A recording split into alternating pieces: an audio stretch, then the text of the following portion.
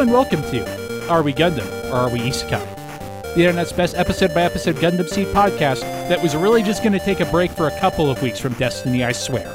My name is Jeremy. I've handed out invitations to one-on-one duels to solve trivial problems. I'm Tyler. My name is Zach. Yeah, anyway, we watched episode 22 of Gundam Build Fighters this week. Or, no, that would be good. That's probably a great episode. Don't remember what happens? I'm going to look it up right now. That's a fine episode of Gundam Build Fighters. It's not my favorite late episode of Gundam Build Fighters. We have one more match in this tournament, and we should use it to characterize one of the characters. Yeah, based on the title, I kind of assumed that. It was kind of a weak title. It's not the coolest fight that character gets either. So it's kind of a last minute, hey, let's introduce this last character. Oh, we don't have any time to do anything with him. Oh, well. Anyway, we're watching it. I just got my second shot, and I already feel the mind fuzzies, which isn't great. So hopefully this episode isn't terrible, but we'll see. No promises. It is called Devoted Heart, if you want to watch along. I don't hate this episode. It feels very much like a slow episode of Gundam Seed, is the best compliment I can give it. It's not as good as last episode. I had the same feeling, actually, Jeremy. It is actually setting up a conflict that's going to come, right? And it ends on a moment of tension that you kind of want to see how it resolves. As a lot of the problems that Gundam Build Divers has with stakes and, hey, remember how this is a video game? But if you accept those or ignore them, it kind of works on its own merits. At the very least, we do still have the stakes of, at the end of the day, this is about whether or not they kill or save Sarah. So that's definitely stakes. We also have that improvement. I meant some of the minor things. Like, I do not know what the stakes are, for example, for any of the forces that say, no, we don't want to join the coalition. Like, what does Toriboryu lose if they're like, nah, champ, sorry. We're pro-Sarah. She was in a training montage one time. Yeah, that I don't really understand, because Tiger Wolf says that they're not in a position to refuse them, and I'm like, it's a video game, dude. They don't exactly have blackmail on you. Yeah, I was going to save it for when we get to that scene, but I do like how that's weirdly a conclusion to Tiger Wolf's kind of arc they set up, where he's like, man, is running a force what I want to do? Like, I've lost all this independence, and this forces him to quit and be like, I've decided to go do the thing I want, which is helping you, my pupil. To become, once more, a lone Tiger Wolf. Yeah, so I kind of like it, but again, if Toriboryu doesn't log in, what are they going to do to them? Or if they just hang out in their monk place, being like, nah, bro, we're busy role-playing monks in China. Although I suppose if people are taking this very seriously, as like GBN could be destroyed otherwise. But again, that's not like a position that where you can't refuse. That's just most of them want to join. Like if Tiger Wolf had said, I put it to a vote in my force and they wanted to join, so I quit, that makes way more sense. Yeah, other than making it sound like it was basically a blackmail situation. Yeah. It sounds like Rommel has made them all a deal they can't refuse, and they don't want to wake up with horse heads in their beds. So what really happens is every year Rommel throws just like a really sweet party, and he's threatening to withhold invitations. I have a new headcanon for Rommel, actually. Oh, yeah? Go ahead. Given his talk about disabled people last week and his clear fetishization of the military, I think he is an ex-military person who does veteran therapy through GBN, and that most of his force are ex-military as well. Interesting. So I had that in mind for him very early on, but I lost the thread on that at some point. I had not extended it to the rest of his force. That would make a certain amount of sense, though I wouldn't think that the majority of his force is. I would definitely believe that he does that, at least in part. Yeah, I don't think it's the entirety of his force, but I think that's probably how it started, and a lot of his force are ex-military, because they all act that way, and none of them are like, you're a goddamn tyrant. I'm sure some of that is people are signing up expecting that from the number 2 force in the game, but I wonder if a lot of them are just ex-military and used to that life. And this is a way to be in that life without the actual dangers of it. It's definitely an interesting theory. I don't think they'll ever actually answer it, but... No, they won't. Rommel is not one of the characters we see in real life. Oh boy, we get to see people in real life. I recently rewatched the ending of Re-Rise, kind of for comparison, and also just because I couldn't sleep one night. And we do see the GM, Miss Tori, and Kyoya all meeting in real life at the end of that. The Game Master looks like the most boring business dude you can draw. Yep. Kyoya looks like Kyoya, except for that he has less intense eyes and is brunette. So he basically just went the Build Divers route of character creation. Yes. Miss Tori looks like a Great Gatsby character. Like, imagine she was in The Great Gatsby, that's what she looks like. Well, I mean, it makes sense to just basically make your avatar in a game like that just like a more idealized version of you. Like, that makes a lot of sense to me. Or with, like, Momo, how she gave herself long hair that she doesn't necessarily have to take care of. And this is where I plug Monster Factory, where two brothers make exceptionally horrible creations. So yeah, that's my new Rommel headcanon, but we do not see Rommel in real life. We preserve the ferret mystery. I feel like we do see Maggie in real life at some point in Re-Rise, but I could be wrong about that. I'm now just thinking, how deep does the ferret hole go? I would believe that both versions of the headcanon that we talked about are possibly true, where he's disabled or ex-military disabled and does the therapy through GBN. I was thinking, like, he's like, a lot of my Force members are like that, and he's so military. I'm like, I wonder if he has less like a lot of injured veterans on his Force. That would make a lot of sense, actually. And it kind of gives him a leadership aura. It fits in with what he does in this episode, too, I think. Also, Rommel is, I think, clearly the most charismatic leader in the series. I would definitely agree with that. Like, Rommel actually acts like a leader, I feel, whereas Kyoya is basically like, I'm in charge because I'm the best player in the game. Yeah, he picked up followers, basically. And he's less that than Ogre is, but you're definitely right. Yeah, what does Ogre contribute anything like bureaucratically or administratively to his team? Like directions, I think. And by directions, I mean, this is our goal. I feel like he comes in with the board and says, this is what we're going to do. You guys figure out how we're going to do it. He's kind of the figurehead for the team. I mean, I feel like he is the leader in the game files and everything. I feel like he started it, but he has no leadership skills. All right. Anything else we want to see about the episode in general, or shall we just dive into it? Let's dive in. Man, how have we not been saying that the entire time? Because it wasn't worth thinking up. Okay, fair. Both of these reasons. Again, it is episode 22, Devoted Heart. You can watch on YouTube or Crunchyroll or Funimation. And it's slow, but it's not the worst use of your time. Except for, all the episodes that you needed to watch to get here.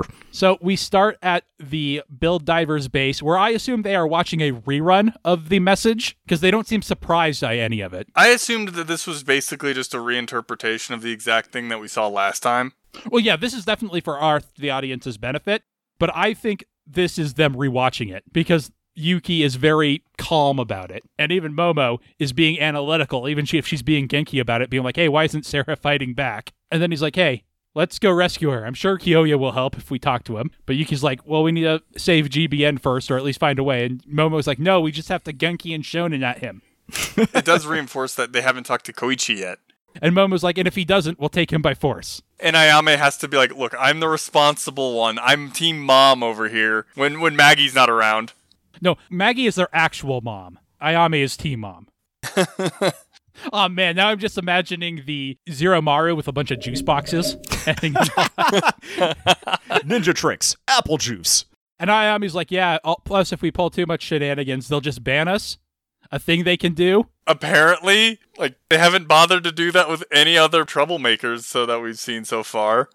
Yeah. In fact, most of them have been welcomed back with open arms. Although, maybe they just believe strongly in temporary bans, and it would be super easy for them to ban the Build Divers until the patch in 4 days or whatever. I'm, almost surprised that they didn't just do that as a, security precaution.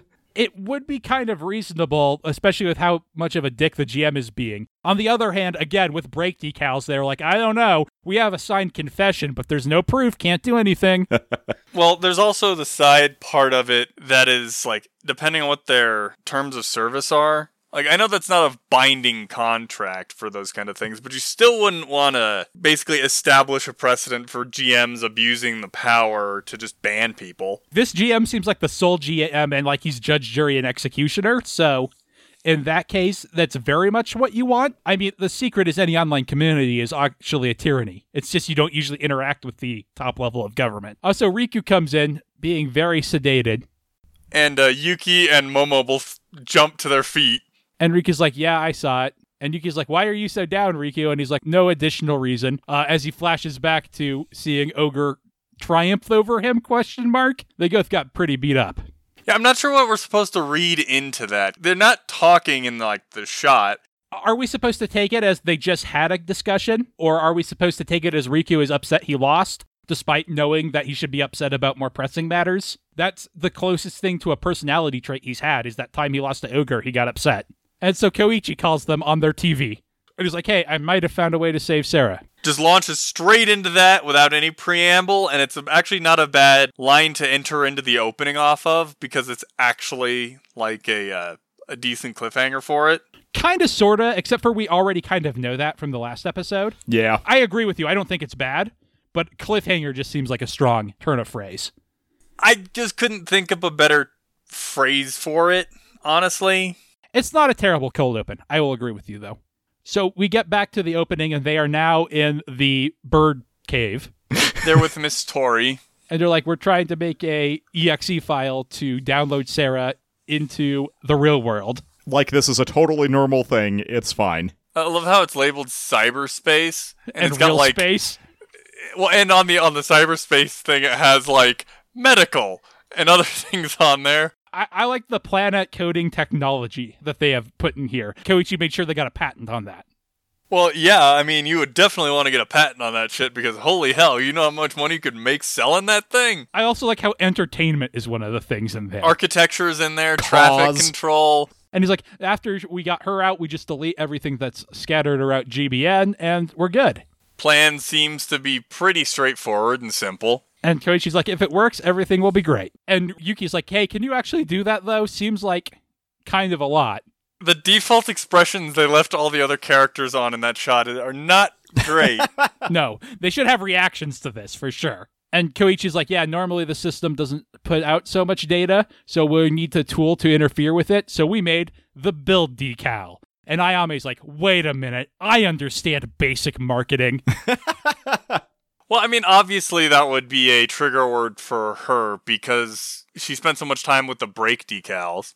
I like how the optional bus scale up is like 3 trillion or something. That is a lot of capacity percentage. How many digits is that? 3, 6, 9, 12. That's 319 billion. Scale up.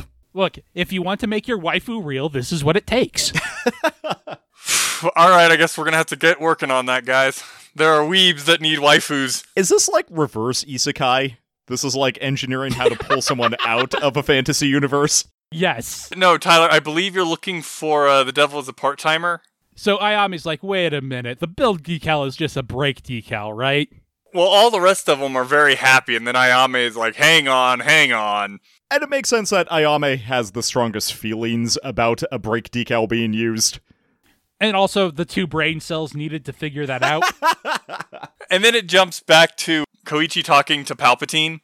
And he's like, yeah, only you and I can do this. And Tsukasa's like, so the person who stopped me from destroying GBN is destroying GBN, huh? I like that irony. And he says it'd be more interesting to let it play out, but I want to be the one to bring it down. Yeah, it wouldn't be fun if GBN just exploded for no reason. That would be very like this show, and I hate that. This is a character thing for him. It's like, I want to be the one to burn GBN to the ground. I don't want it to just burn itself to the ground. That doesn't have the catharsis I need. So I will help you save it so that I can burn it down later. So Yuki is like, Koichi, you knew the person who distributed the brake decals? And he's like, yeah, I didn't mean to hide it or anything. It just seemed like it would make a real interesting episode, and it would probably take an entire episode to explore. And you know firsthand how Riku gets when we have an episode without him. Koichi just wanted to maintain his status as a member of the cast and not get kicked off for a couple episodes like Yuki. They didn't really go into it, but at the same time, he didn't know that Tsukasa was the one that was distributing them at the beginning. Like, he only learned that at the end. But I think this series would be greatly served by an episode all about Koichi and Tsukasa and their past, and maybe them trying to reconcile afterwards in the second half of it. That would do a tremendous amount for Koichi's character, and make Tsukasa coming back here a little more powerful, even though I do think that generally works. And he's like, anyway, it's still a hack, but there's no illegal code. Wink, wink. You know, it just lets us get more out. The terms of service doesn't say anything about extra exporting. Yeah, I mean, that's technically true. It probably doesn't say anything about extracting more data. It probably does say something about modifying the code in any way. That's probably true as well. He's like, and I promise it won't cause any more bugs. Remember, tools can be used for good or evil. And Ayame's like, okay, if a bland square like you is saying it's all fine, I'll believe you. Well, I mean, that is kind of true. A tool's just a tool. How it's used is based on the person using the tool. So the Build Divers start to celebrate, and Miss Tori is like, here's the catch. It's all purely theoretical, and according to my calculations, our chances of success are bullshit, 5%. I would really like to know how she arrived at that number. Maybe they just ran the simulation like a couple hundred times. That makes sense. She's got that computer room. My problem with them stating it at such a low percentage is we're pretty sure they're going to succeed anyway based on how the series goes. So they're really just being like, yeah, it's going to be low, but you're protagonist, so that doesn't matter anyway. You're absolutely right about that, Zach. The flip side of that, though, is characters like Rommel, right? Because even Kyoya shares your opinion. But Rommel is like a reasonable human being who's like, 5%, that's ridiculous. Like, if they have any higher a percentage chance, Rommel becomes a villain for saying no to this, right?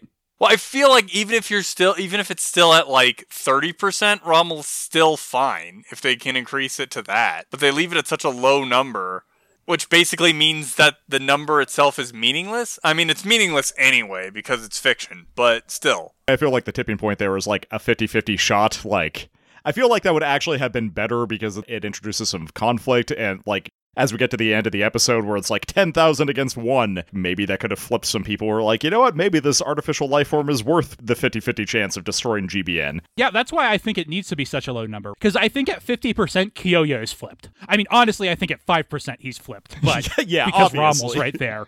Well, we actually see him in this actual episode is kind of already on their side. Yeah, but he's not literally on their side. I would like to know how their architecture works, because I also feel like they talk about how they blocked off the server for the break decals. Couldn't you do something similar? What, couldn't you block Sarah in a place? Block her into a place and let them try this? That's super easily solved with a they try it and it doesn't work. But you're right. Because we also have seen that presumably she's affecting servers that she's not in already.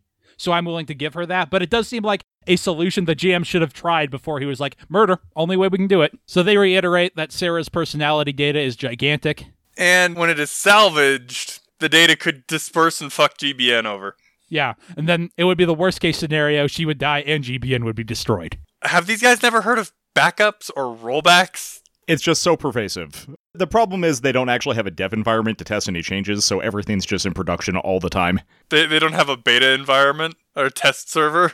You wouldn't want to fracture the player base, Zach. So Miss Tori is like, I'll try to increase our odds as much as I can with programming, but I only have a few days because the administration will probably be done with the patch in a few days. And Riku is like, well, at least it's some hope, right? A 5% chance is better than the 0% chance we had before. Where there's a will, there's a way type of thing. Which is probably the right pep talk for right now. And everyone's like, I admire your shonen optimism, Riku. And it cuts to the champ sitting behind his desk. And he's like, man, I wish I was a shonen protagonist still. It sucked that day I turned 18 and had to become reasonable and adultish. And he's got mail from Riku, and he's like, wonder what this is. And it's basically Riku just telling the champ what they just talked about. Like, that's basically all it is. It's communicating to the champ, which is important for the next scene. He apparently just sent it to everybody he knows, because Rommel and the GM also got it, and Kyoya's immediately like, we have to have a meeting about this important information. And I assume Rommel had a meeting with the GM beforehand and is like, Kyoya is coming right now, and we have to be united front. We have to be united as parents and tell him he can't have this. I actually really like this whole thing because Kyoya's like, no, it's a chance. We can take it. We can try this. This is the other reason I think the 5% chance is important. Even though I agree with you, Zach, it's a meaningless number because we know it's going to succeed. That the champ is all for it is important, I think, because it characterizes him later and his whole setup to Riku of like, hey, I'm always in for a 5% chance. Being the best is about pushing the limits as much as you can. Well, I like when he talks to Riku later on and he's like, do you really think those arguments are going to sway people? I know they won't because I tried them already. Yeah, exactly. So they're like, yeah, 5% is out of the question. And he's like, it's not 0. But Rommel's like, yeah, it is 95% chance of failure. No, but see, we got to look at it like baseball. It's not a 95% chance of failure. It's a 5% chance of success. And Rommel's like, hey, you're too sentimental, champion. We have to run the numbers. And the champion should be like, hey, Rommel, remember that time you ever beat me? Well, actually, the thing is, we don't know if Rommel has actually beaten the champ in certain instances. We don't know what their head-to-head record is. We know there's a rivalry there, at least a rivalry where both sides respect one another. But we don't know what the actual balance between the two sides are. Rommel points out that the Kyoya is the sort of person in missions who will rush in to try to help if there's any chance of success. But Rommel's like, this is real life, though. There's more than a minor penalty for failure here. We lose everything, actually. He does put it in a terminology that the champ understands of saying, you can't try again if you damage out. He's like, I know I said I'd consider anything, but 5% chance is not worth considering. Cut to Riku, who has not got any replies and is sad about it. And then just leaves. Yep, and then he flies off into his Gundam. He specifically didn't log out, but he is taking out the 00 Sky somewhere. And his friends are worried about this. When she brings up that menu to show all their Gundams, presumably in their hangar, does that mean any of them could take any of the Gundams that are in the hangar at the time? I don't know. It could be that. It could also just very easily be you can see what Gundams are in your hangar while you're in your force base. That's true. And it would also make sense if you could give permissions to other people to borrow them. Yeah. But they default to only you. So cut to Castle Avalon at night, where Sarah is being very sad in her bed. You can tell because Maul is also sad. And it's dark. Well, it's Avalon Castle. It's always dark. Yeah, but she doesn't have any lights on, Tyler. Except for the light of all the photos she has, as she looks at her photos of all her friends. And she's like, oh man, everybody's so happy in this world. I should just die so they can keep being happy. That's probably what Riku would want. So there's a knock at her door, and Maul goes to see who it is. And I do love this. Like, it's very efficient storytelling and also very funny when Maul just bounces off the door and there's a force field that says you can't leave. But Kyoya lecturing her on it seems weird afterwards. It's not like Sarah was trying to escape. Her pet just got excited to see him. And we already know, like, that she's not going anywhere, and presumably she knows she already can't go anywhere.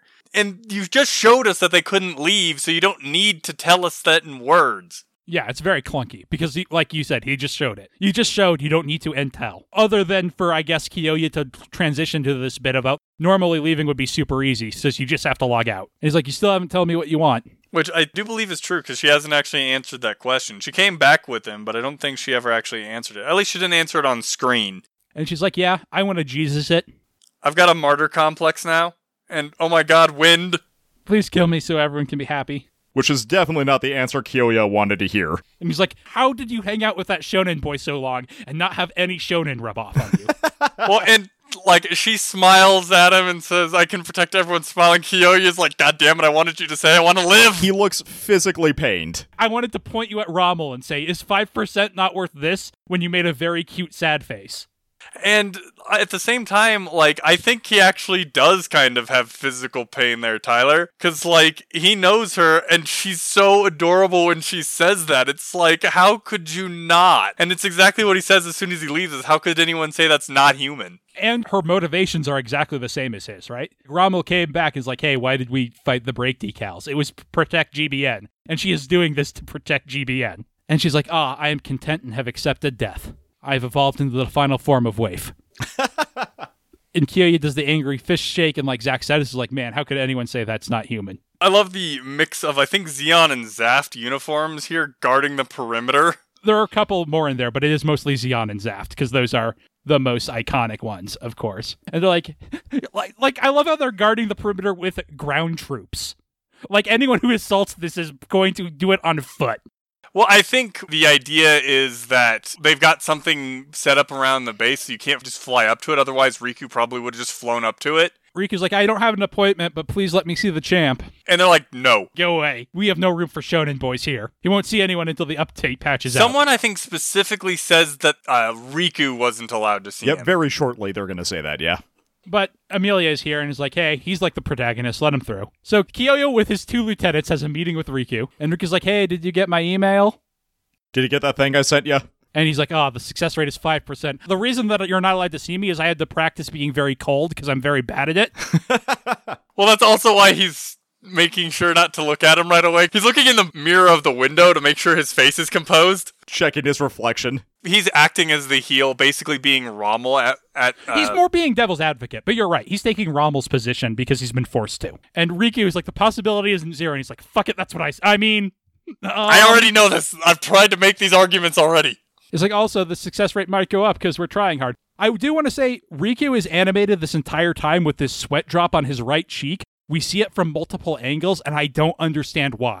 It doesn't make him look more determined or nervous. It looks like he's got a pimple in his, like he's going through an awkward teenage pimple phase. I think the idea is to try and make him either look more determined or nervous since he's trying to appeal to the champion. But I'm not sure really why that would be, since he knows the champ, so he shouldn't really be nervous making this appeal. I mean, it's high stakes, but I feel like you put sweat on his brow if that's what you're going for. Yeah, it's a very weird decision. And Kiyo's like, that's just wishful thinking. And I really like that they showed us earlier that Kiyoya was making these exact same arguments. Yeah, it's super important for what comes later and for Kiyoya's character. It is another thing, like I was talking about up front. Who is Kiyoya beholden to that he feels like he has to make these? Or the only possibility is Rommel has swayed him on some level, even if he's uncomfortable. That he agrees with Rommel, even if it's not what the choice he would make. This is my interpretation of it, is that because Kiyoya is a public figure, he's a well-known figure, he feels like he has to act as that figurehead of we have to protect GBN as a whole. So he's basically forcing himself into this situation because as that public figure, he has to hold himself to a higher standard. Yeah, and I could also headcanon it very easily as him being like, well, if I betray the organization, then who's going to protect Sarah? That's also possible. No matter how much you do, in the short amount of time, you can only have it go up a couple percentage points. It doesn't matter how you beg, you're not going to convince anyone like that. I do like that, though. It won't matter how much you beg because you'll not convince them like that. Believe me, I already tried. Really quick, before we get into the Kiyoya basically planting the seed of Riku's rebellion here, they do manage to more than double their projected odds in, 3 days. I mean, that's pretty good, but it's also pretty easy to double your odds when the odds are already so low. No, for sure. I guess my point is, there is no actual timeline on when the patch to Sarah needs to be applied in order to save GBN. The answer is soon-ish, right? It seems completely unreasonable that they wouldn't be like, oh, wow, you've made a ton of progress in just 3 days. Maybe we can pitch some more resources in behind you instead of applying this patch and investigate alternative routes. Here's my argument against that, Tyler. They also don't know how much time they might have for it to break the thing down completely. They don't know if they only have 4 days. So it's like, oh, you doubled your time in these 3 days. Great. But at the same time, we don't know if we're going to have a situation where on day 4, it crashes everything and it's ruined. Yeah, but the GM was saying months a few episodes ago, and I don't think it's been months since then. I don't know. I feel like they have an unknown amount of time, and this is a much better alternative than delete a new life form. I really feel like this should be more compelling than it is. I would definitely agree. If they already have got a timeline where they know that they have at least a month or something like that, especially if the things aren't getting worse. And we doubled our rate. Look, we more than doubled it. We went from 5% to 12%. Give us some more resources, and who knows, we might be able to get to 100% with the appropriate resources. That's why the GM has to be such a heel about this, right? Because otherwise it doesn't work at all. He has to be the one saying, no, we can't do that. I do agree with Zach's, there is a point at which she will do irreparable damage, right?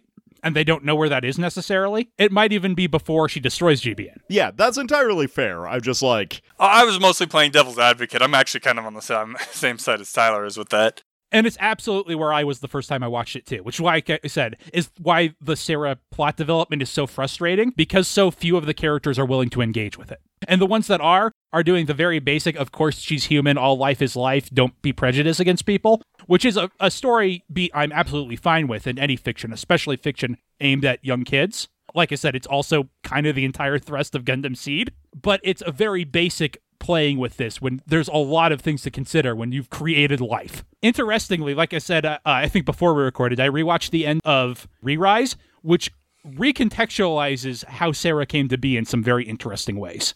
Interesting. But yeah, I will just leave that hanging for now. So back to the conversation where Kiyoya's like, yeah, you're right. It is meaningless for you to meet me like this. The Coalition said you're a security risk. In fact, I don't want the GM or Rommel to find out you were here. But I wanted to just give you a little bit of advice, just plant a little seed and tell you that I wasn't elected or anything. My authority comes because I'm very good at this. GBN players don't vote on things. You don't vote on who is the best. You just are the best. I do feel like this is kind of a simple point of view because being the champion doesn't really give him authority automatically. I think it works fine for this story. I think at the same time, it's also kind of giving him the... when they agreed to join the coalition, they kind of agreed to give him authority over those decisions. They weren't really majority vote, but they said, we will join your coalition. And so because of that, we will accept your judgment on these matters. You are in charge. For better or worse. Well, and originally the Coalition was his idea. And he's like, yeah, so if you can prove you're all that, then new options might open up for you. And that's all I wanted to say. Get out of here. And the sweat drop looks the worst when he goes to a determined look right after. So Amelia is leading him out, and he pauses and she's like, hey, something wrong? And then he just yells Sarah's name. And I will say, I don't like the animation on him yelling it to Sarah there. It's because they want a transition cut, and there's not a better way to do it. I think it's fine. I definitely had similar thoughts, but I can't think of the better way to do that. Anyway, he's like, hey, we found a way to save you. And I love, like, Amelia's like, hey, oh, well, if anyone's going to hear you, they already heard you. So I guess if I shut you up now, it just looks more suspicious. Well, and it's also not like, what does it really matter? He's been pretty open with his intentions for this entire time. Kyoya just said, I don't want anyone else to know you were here. So yelling in the middle of the castle is not great for that. But he gives Sarah a speech about not giving up and not losing hope. He gives her the shonen speech. And Sarah's like, oh, that made my martyrdom a lot harder. And Amelia's like, yeah, cool. If we could just very subtly come this way. So the rest of Build Divers followed him here, I guess, and are waiting at the perimeter. And they're like, hey, they didn't lock you in the dungeon. That's cool. I like how Momo is like, we were so worried. Like, what were the possible outcomes you were imagining here, Momo? Well, I mean, I guess it is possible he could have been banned. That's worst case scenario, right? Being trapped in the castle, like I said, he can log out, but he can't help them if he is trapped there. But you're right, it is a little melodramatic. What would happen if he logs out in there? Does he log back in where he logged out? So would he log back in the dungeon? I presume so, but as we speculated before, maybe he can just choose to log back in the entrance. Because giving other players the ability to imprison each other is not a great feature. So Riku's like, yeah, let's save Sarah, I've decided. So cut to their base, and they're like, hey, Maggie, thanks for coming. And he's like, no problem, I'm your mom, how could I say no? And also my force are like, believe in free love. But most of the other forces were told to join the coalition. We also see that Le Chat Noir, at least their leadership is here already. Le Chat Noir Neo, I believe is actually the technical You're right. term. They're here, Maggie's now here, and Tiger Wolf shows up and is like, I'm here to help. It's like, yo. They're like, what are you doing here, Tiger Wolf? He's like, you literally invited. And they're like, yeah, but we did not actually expect you to come. Because the coalition called him. So they were like, I wasn't expecting you to show up. Yeah, and here's where, like I said at the beginning, we get into him being like, yeah, but I don't like how they're doing things. I want to help Sarah. Toriboryu, for reasons unknown, because political factions, something. I don't know. The champ's going to withhold medical supplies from them if they don't join. So they can't. So I quit. Which, like I said, because it was set up earlier, kind of works. And he's like, I'm a freelancer and I'm going to help you. I called Shariar, but he didn't answer. I tried to bring my boyfriend, but he left me on red. Not sure what's going on with that. I do find that amusing. So Maggie says, I'm sure you'll be a big help, and I wish literally any character in the show was capable of sarcasm, because I definitely read that sarcastically. Well, I mean, Tiger Wolf is legitimately one of the better players in the game. Like, he's supposed to be like number 7 or something like that, right? No, number 7 is Randy! Oh, no, I you're believe right. he is above that, but he's like a top 5 player, I believe. Yeah, or at the very least, he's top 10. Well, Riku's top 10, and he's above that, so. I do like how he's like, who are these kids who are, like, fanboying over me? I do like how all the kids are just, like, playing. And especially later when they're just, like, all hanging on him. Yeah. Well, he lifts them up. He's like, oh, yeah, I get to be the cool uncle. And he's just like, what a frivolous bunch joining a losing fight like this. And someone points out that he also decided to jump in on the losing side. And he has no reaction to that. Le Chat Noir is like, yeah, we're allies. Remember, it was set up earlier, so we have to pay it off. And Maggie literally says, I'm their guardian, so it's natural I would help her. Maggie has been kind of acting that part the entire time, so I guess that makes some sense. Usually we joke about him being their mom. Here he's literally like, yes, and I'm their mom. I had the van. And Koichi's like, okay, it's briefing time. And see, Avalon Castle during the day, guys. Okay, oh my fair. god, it exists. So Avalon's force rank is also number 1, which I think we already knew that. We did. I like this substructure. Gareth, Mordred, Galahad, Ywain, Gawain, and more. I love that the rank is hypergrade. Yeah, hypergrade Forceness. If their substructure is Mordred, you can exploit that. Because Mordred is the betrayer. Well, it depends on when in continuity they are, though. So, like, Sarah's currently in the Forest Nest, and we've received word that the update program will be completed tomorrow, so we're going to do this last second for maximum drama. But they won't use it right away. They'll use it during the raid battle. I wonder who gave them the information that... They have an inside man. It was just Kyoya. Well, Miss Tori also might theoretically have the ability to access that. I feel like there are a number of people who might have joined the coalition who would be sympathetic to them. Yeah, we get the Build Divers spin-off manga that's all about the rebel spies in the coalition. Many Bothan cosplayers faced a minor penalty to bring us this information. I love how during this whole thing, all of the kids, besides Hero from Le Chat Noir, Neo, are sitting on Tiger Wolf. Yeah, Uncle Tiger Wolf. He's warm and fuzzy. So he basically phrases it as, we're rescuing the princess during the big moment. I guess we're going to be supervillains. And Dulamo was like, yeah, you look like a bad guy. He's like, what does that mean? And here she's like, we have 3 days to plan. Okay, Dad. What does that make the two adults from Le Chat Noir? Are they also uncle and aunt? I think all the other adults are aunts and uncles, obviously. Because you've got Dad Koichi, Team Hameame, actual Mom Maggie, and cool Uncle Tiger Wolf. And lame uncles, Show and Battle Pope. I think Show is the Battle Pope. Cut to the lobby where we see some Godzilla imagery, and people are just like, oh man, is the raid battle gonna go okay with that L-Diver? And they're like, yeah, the administration will take care of it, and Patrick Colasar is there, staring off into the middle distance, dressed as Seiya again. Cut to Gundam base where they're all working on their Gunpla. I love that Ayami's here, and that Nanami is being IRL mom and bringing them juice. We also see Koichi and Tsukasa in the same room together, uwu. I think it's actually Koichi's room specifically. I'm pretty sure it is. I like how it's got all the stacks of his Gunpla boxes all over the place. We've seen his room before, and it looked like this before too. Yeah, I'm just glad that they didn't change it or anything like that. Yeah. We also cut to the Namekian garden, where Kiyoya is there too, looking over the patch notes. That's the real reason he's number one. He always gets first access to the patch notes, so he knows what's OP.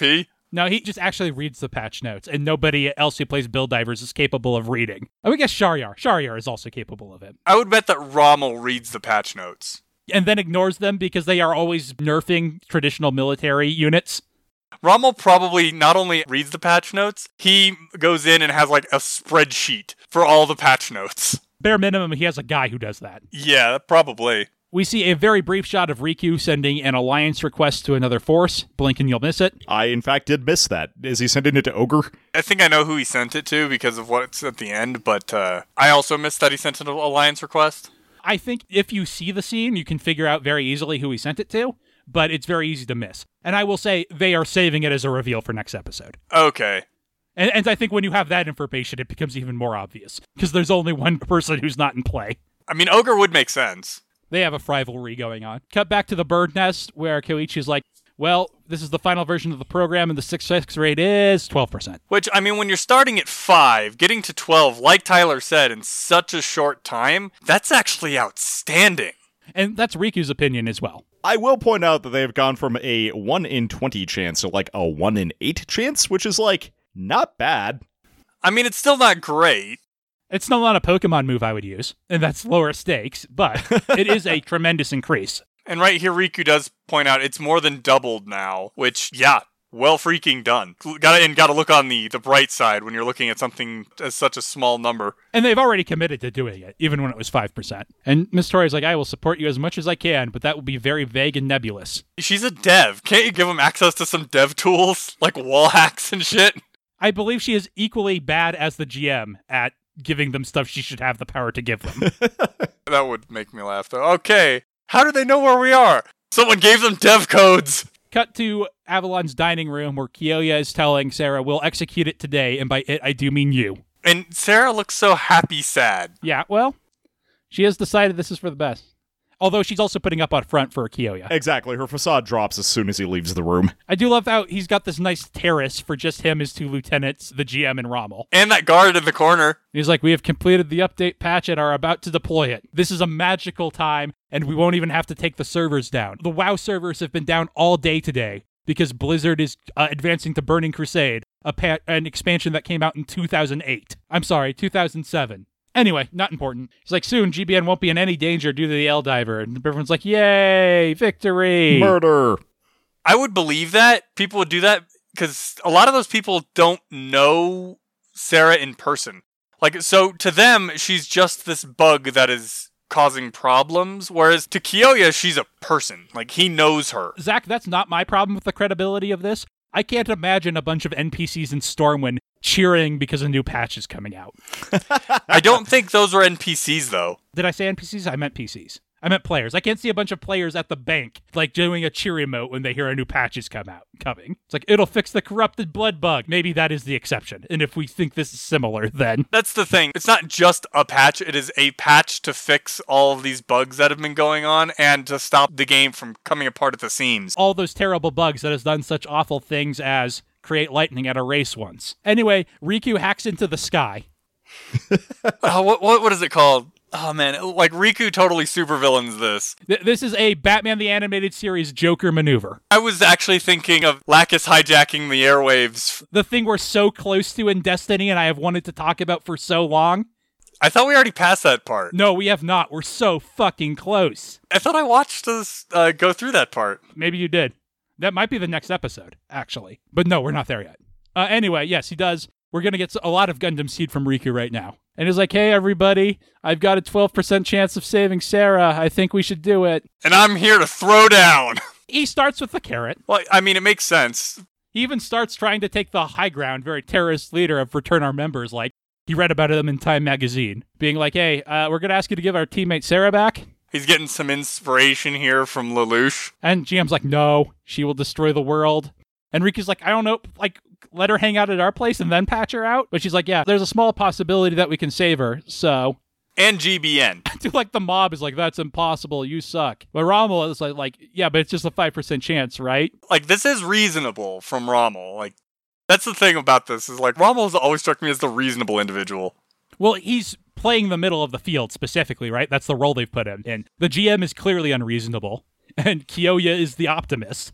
So by being in the middle, Rommel is forced in that way. And so Kyoya, playing his role, is like, are you saying it's worth betting on that small chance? And Riku's just instantly, yes it is. I love the dude dressed up as the guy from the Maxter Gundam pilot. Yeah, I was trying to remember. It's Gibbity? Chibbity, there we go, thank you. Yeah, Chibbity Crockett. I like this guy in the Atherin Zaft red uniform. I don't know why the proportions on it just look weird on this tall guy. And there's another dude later on that's dressed as Argo. And Rommel is like, this is absurd. It's the same possibility as a non-ranking force defeating an army of the top-ranked players in the game. And Riku's like, motherfucker, you just activated my trap card. All right, then, let's go. You're on. Did Kyoya feed you that line? Because I could not have planned it more perfectly. And Riku's like, yeah, what if we put our money where our mouth is? What if we could make the impossible possible? And somewhere, dead Mulaflaga salutes. I would have laughed if he said this and it flashed to a dude that had, like, the Mulaflaga flight suit. Or Randy, who we know has a Mobius Zero, is like, yeah, he's got a point. I think I'm on his side, guys. Yeah, basically says, if we can prove it, will you bet on us? And the GM, uncharacteristically, is like, yeah, I guess, hypothetically speaking. The dual grin we see of Kyoya and Riku. I love that, like, that both of them have that same reaction. Kyoya's like, yes, my pupil.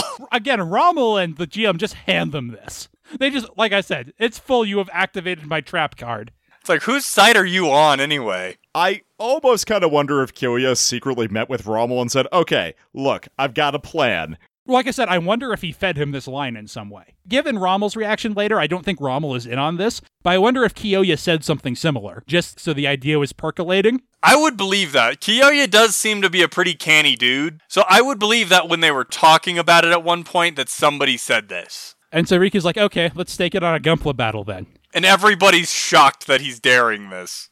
And he repeats the champ and is like, in GBN, we don't vote, we decide things with Gunpla battle. The way G Gundam intended. And the GM is like, motherfucker, no, we are not going to. And Kyoya's like, oh, yep, nope, we have to do it if you propose it. He invoked the ancient trial by combat.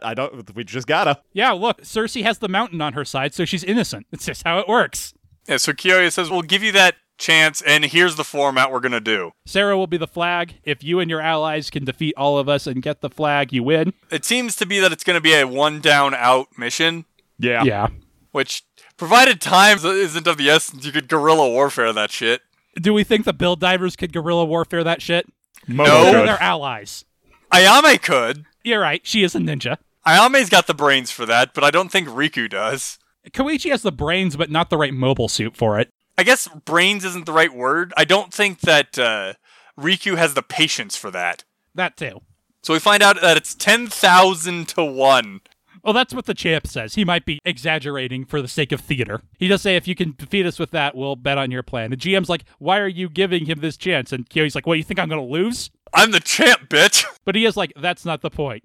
And Rommel saying, I see here, I think is, at this point, is where Rommel gets it. Because he's like, so this is how you're going to settle things and, like, live with yourself. All right, I'm in. As soon as Rommel basically says that, the GM is like, what the hell is wrong with you people? And you're like, we're very into our hobby. Did you not watch Yu-Gi-Oh! Or Gundam Build Fighters? The Gunpla battle is officially accepted. And it is switching everything over to the forced battle mode. I do love the captain going into, like, command mode here and be like, take your positions. Yep, see, there's Argo. Yep. And the base players are like, well, if the champ says so, then it's fine. We'll just have to crush them. I mean, there's only a few of them. I like the Bolt Gundam. So you got Bolt Gundam, Psycho Gundam. I don't recognize the, like, one on the far left that is panned over. Or any of the rest of these. Like, the one in the back looks like it's probably out of a Musou game. And Kyo's like, hey, thanks, Rommel.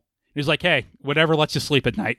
And I think that is one of the main things that Rommel understands, is that this is, like, if they just went through with it, Kyoya would feel guilty for such a long time afterwards. And so Kyo's like, well, if he's in my position, just running in recklessly, then I will have to be the hero that saves everyone and the sword that protects the world. And I love that he has a heel costume. And by that, I mean, like, a full white cowboy outfit. He applies the white dye to his current outfit and changes it to white. I love the animation, though, because he tears off his coat to reveal that he was just wearing another coat. Oh, yeah, it's incredibly Super Sentai. So, Rommel immediately after that aside goes into giving orders to guard all of the gates, and this is also where the credits start. I also do love this A New Hope-ass briefing room we've got. And they're like, block all the land and air routes and figure out where they're going to attack from. And I do like how all the spawn locations, they're just camping. And they're like, seal the route from the lunar surface, too. Then we cut to a giant space crab. It's the same guys from what was that mission called? The Lotus Challenge. And he's like, hey, I like people who take difficult missions. This is right up my alley. Also, you quoted Mulaflaw again. Who doesn't like that guy? This is great. I kind of wish they would colony drop the space crab as part of this. That would be pretty good. And he says, if you guys are going to do this again, you beat us. I want to see you do it to them. So we see they have 3 shuttles that they take off from giant enemy space crab. They're the same shuttle that they used in the Lotus Challenge, but now apparently Koichi's made 2 more of them. They didn't show exactly who's in what shuttle, but at the very least we know that Tiger Wolf and Maggie are in the same shuttle. Which I believe is deliberate because of the way this episode ends. Kyoya and Rommel just in the briefing room, while Sarah is unguarded in her prison, which I guess kind of makes sense, but... Well, everyone's guarding the gates. Yeah. But they don't realize that they're all already on the server, they're just in space. Which I think is genius. They issued this challenge after already entering the server. This is almost definitely not going to come up, but we saw that Sarah couldn't leave her room earlier. Are they going to drag her out of the room and then that force field is never going to come up again? The last time we saw a flag battle, they just had to touch the flag. Okay, fair. I don't remember how this ends, but that tracks to me. I was assuming that it was going to have the same rules of all they have to do is reach Sarah. They have to touch Sarah to win. They're like, yeah, 3 coming from space. It's the build divers. And then Rommel's like, no, I have been tactically outmaneuvered. But he did at least position a ton of artillery. And I love we see a Heavy Arms, a Zaut, a Zamzaza, and a Baku. With the missile pack. Just open up on these guys. Blow them to hell and destroy one of the shuttles. It does make me wonder if whether or not one of the shuttles was a decoy to begin with. I believe that is what the case is, but again, have not watched this in a while. And we end on Riku having a determined face. And that's the end of the episode. So yeah, it works. Like I said, it's very similar to the slow episodes of Gundam Seed. It's got characterization. Ends with the start of a big fight. Yeah. The only real critiques I have of it are it not doing its homework earlier. There's so much they could have done with earlier episodes to make this more exciting or make the character stuff work better. But I have very little to complain about in this episode, which is weird. Yeah, me too. I was actually going to say I really like the way that it's setting Rommel and Kyoya against each other, but only kind of. It does a lot of things surprisingly well for this show. There is the incident where Riku is talking to Kyoya and he's just got the random sweat drop. Oh yeah, that's pretty terrible. And like I said, the problem of like, what do the forces lose if they say no? Yeah, that's not established. Couldn't all of Toria Boryu been on Riku's side? It seems like it would have been fine. Also, I'm still disappointed with how unreasonable the GM's being like, oh, you guys like made a ton of progress. Maybe we can afford to like take a couple weeks and maybe throw some engineers at this problem of saving the first artificial intelligence we have ever encountered. Yeah, but he just sees her as a bug, Tyler. The Naturals aren't humans. We need to blow up Earth. Yeah, okay, that tracks. For the preservation of our pure and blue GBN. Yes, exactly. Do you have a high point, Tyler? I'm actually going to go specifically with the scene right before Kyoya makes the announcement and he comes in to check on Sarah and, like, seeing her face change immediately when he goes out of the room. I don't know, it's just a good character piece, and we can see that she's now having doubts about her decision now that Riku shonen across the yard at her. Zach? See, I had a couple, but I think the one I have to go with because of just the audacity of it is the double you have activated my trap card smirks from Riku and Kyoya at the same time. It was Look, really it's a good good. still. Yeah, that was high up there for me. I suppose I'm going to take Kyoya playing Devil's Advocate and, like, the subtle characterization on him throughout this episode about how he is clearly on Riku's side and he has politically maneuvered this battle into existence. Do you have a low point, Tyler? Not any great ones. I have a couple, like, kind of meh points that are not really low points. I guess I wish I could have seen a little bit more of Tsukasa and Koichi, like, working together. Like, they're not focal characters, so it doesn't matter that much, but I would have been interested in that personally. Yeah, I would kill for an episode about their relationship. And I don't think it needs to be this episode. I think it should have, like, done its homework and had it earlier. Yeah. But I would have loved some more of that, too. Because it's all in montage, right? We don't get any characterization between them this episode. Like, are they falling back into their old friendship? Are they just work buddies at this point? We did have a little bit of it when they were talking, basically going over the things that they were talking about before, where Tsukasa was saying, I don't want to let GBN burn down on its own, I want to burn it down. But that's the closest we get. But I feel like that's all stuff about Tsukasa's character, not about their relationship. Yeah, I'm just saying that's about as close as we get. Do you have a low point, Zach? I mean, there's the obvious one of just the fact that this episode would have been, like, it's the fact that they didn't do their homework beforehand. Like, I think that's the low point, with the honorable mention going to the random sweat drop, but... Yeah, I was going to say, I almost want to take that sweat drop if you're taking that. But I suppose if you're cheating and taking both, I wish I could have seen some of the pressure put on other forces. Like, I wish that had some tangible thing. Because then it makes Tiger Wolf quitting kind of a more important character choice. Although, like I said, I think that's a moment where they actually did their homework. Where we saw him earlier talking about Shisharyar about, like, is this what I want out of GBN? I'm not sure. Do we want to add a Gundam to our list? We don't have to this week. We've got 3 more episodes, and I feel like maximum 2 more machines to put on. Maybe 3 more machines, but we have 3 more episodes. We still don't have the 00 Sky on there. I wanted to do the Shock Gundam way back at when, but I think we'll get more of it next episode. And there's one more, but I don't think this episode makes sense to do it. Do we want to do that this week or wait for another week that has more Mobile Suit action in it?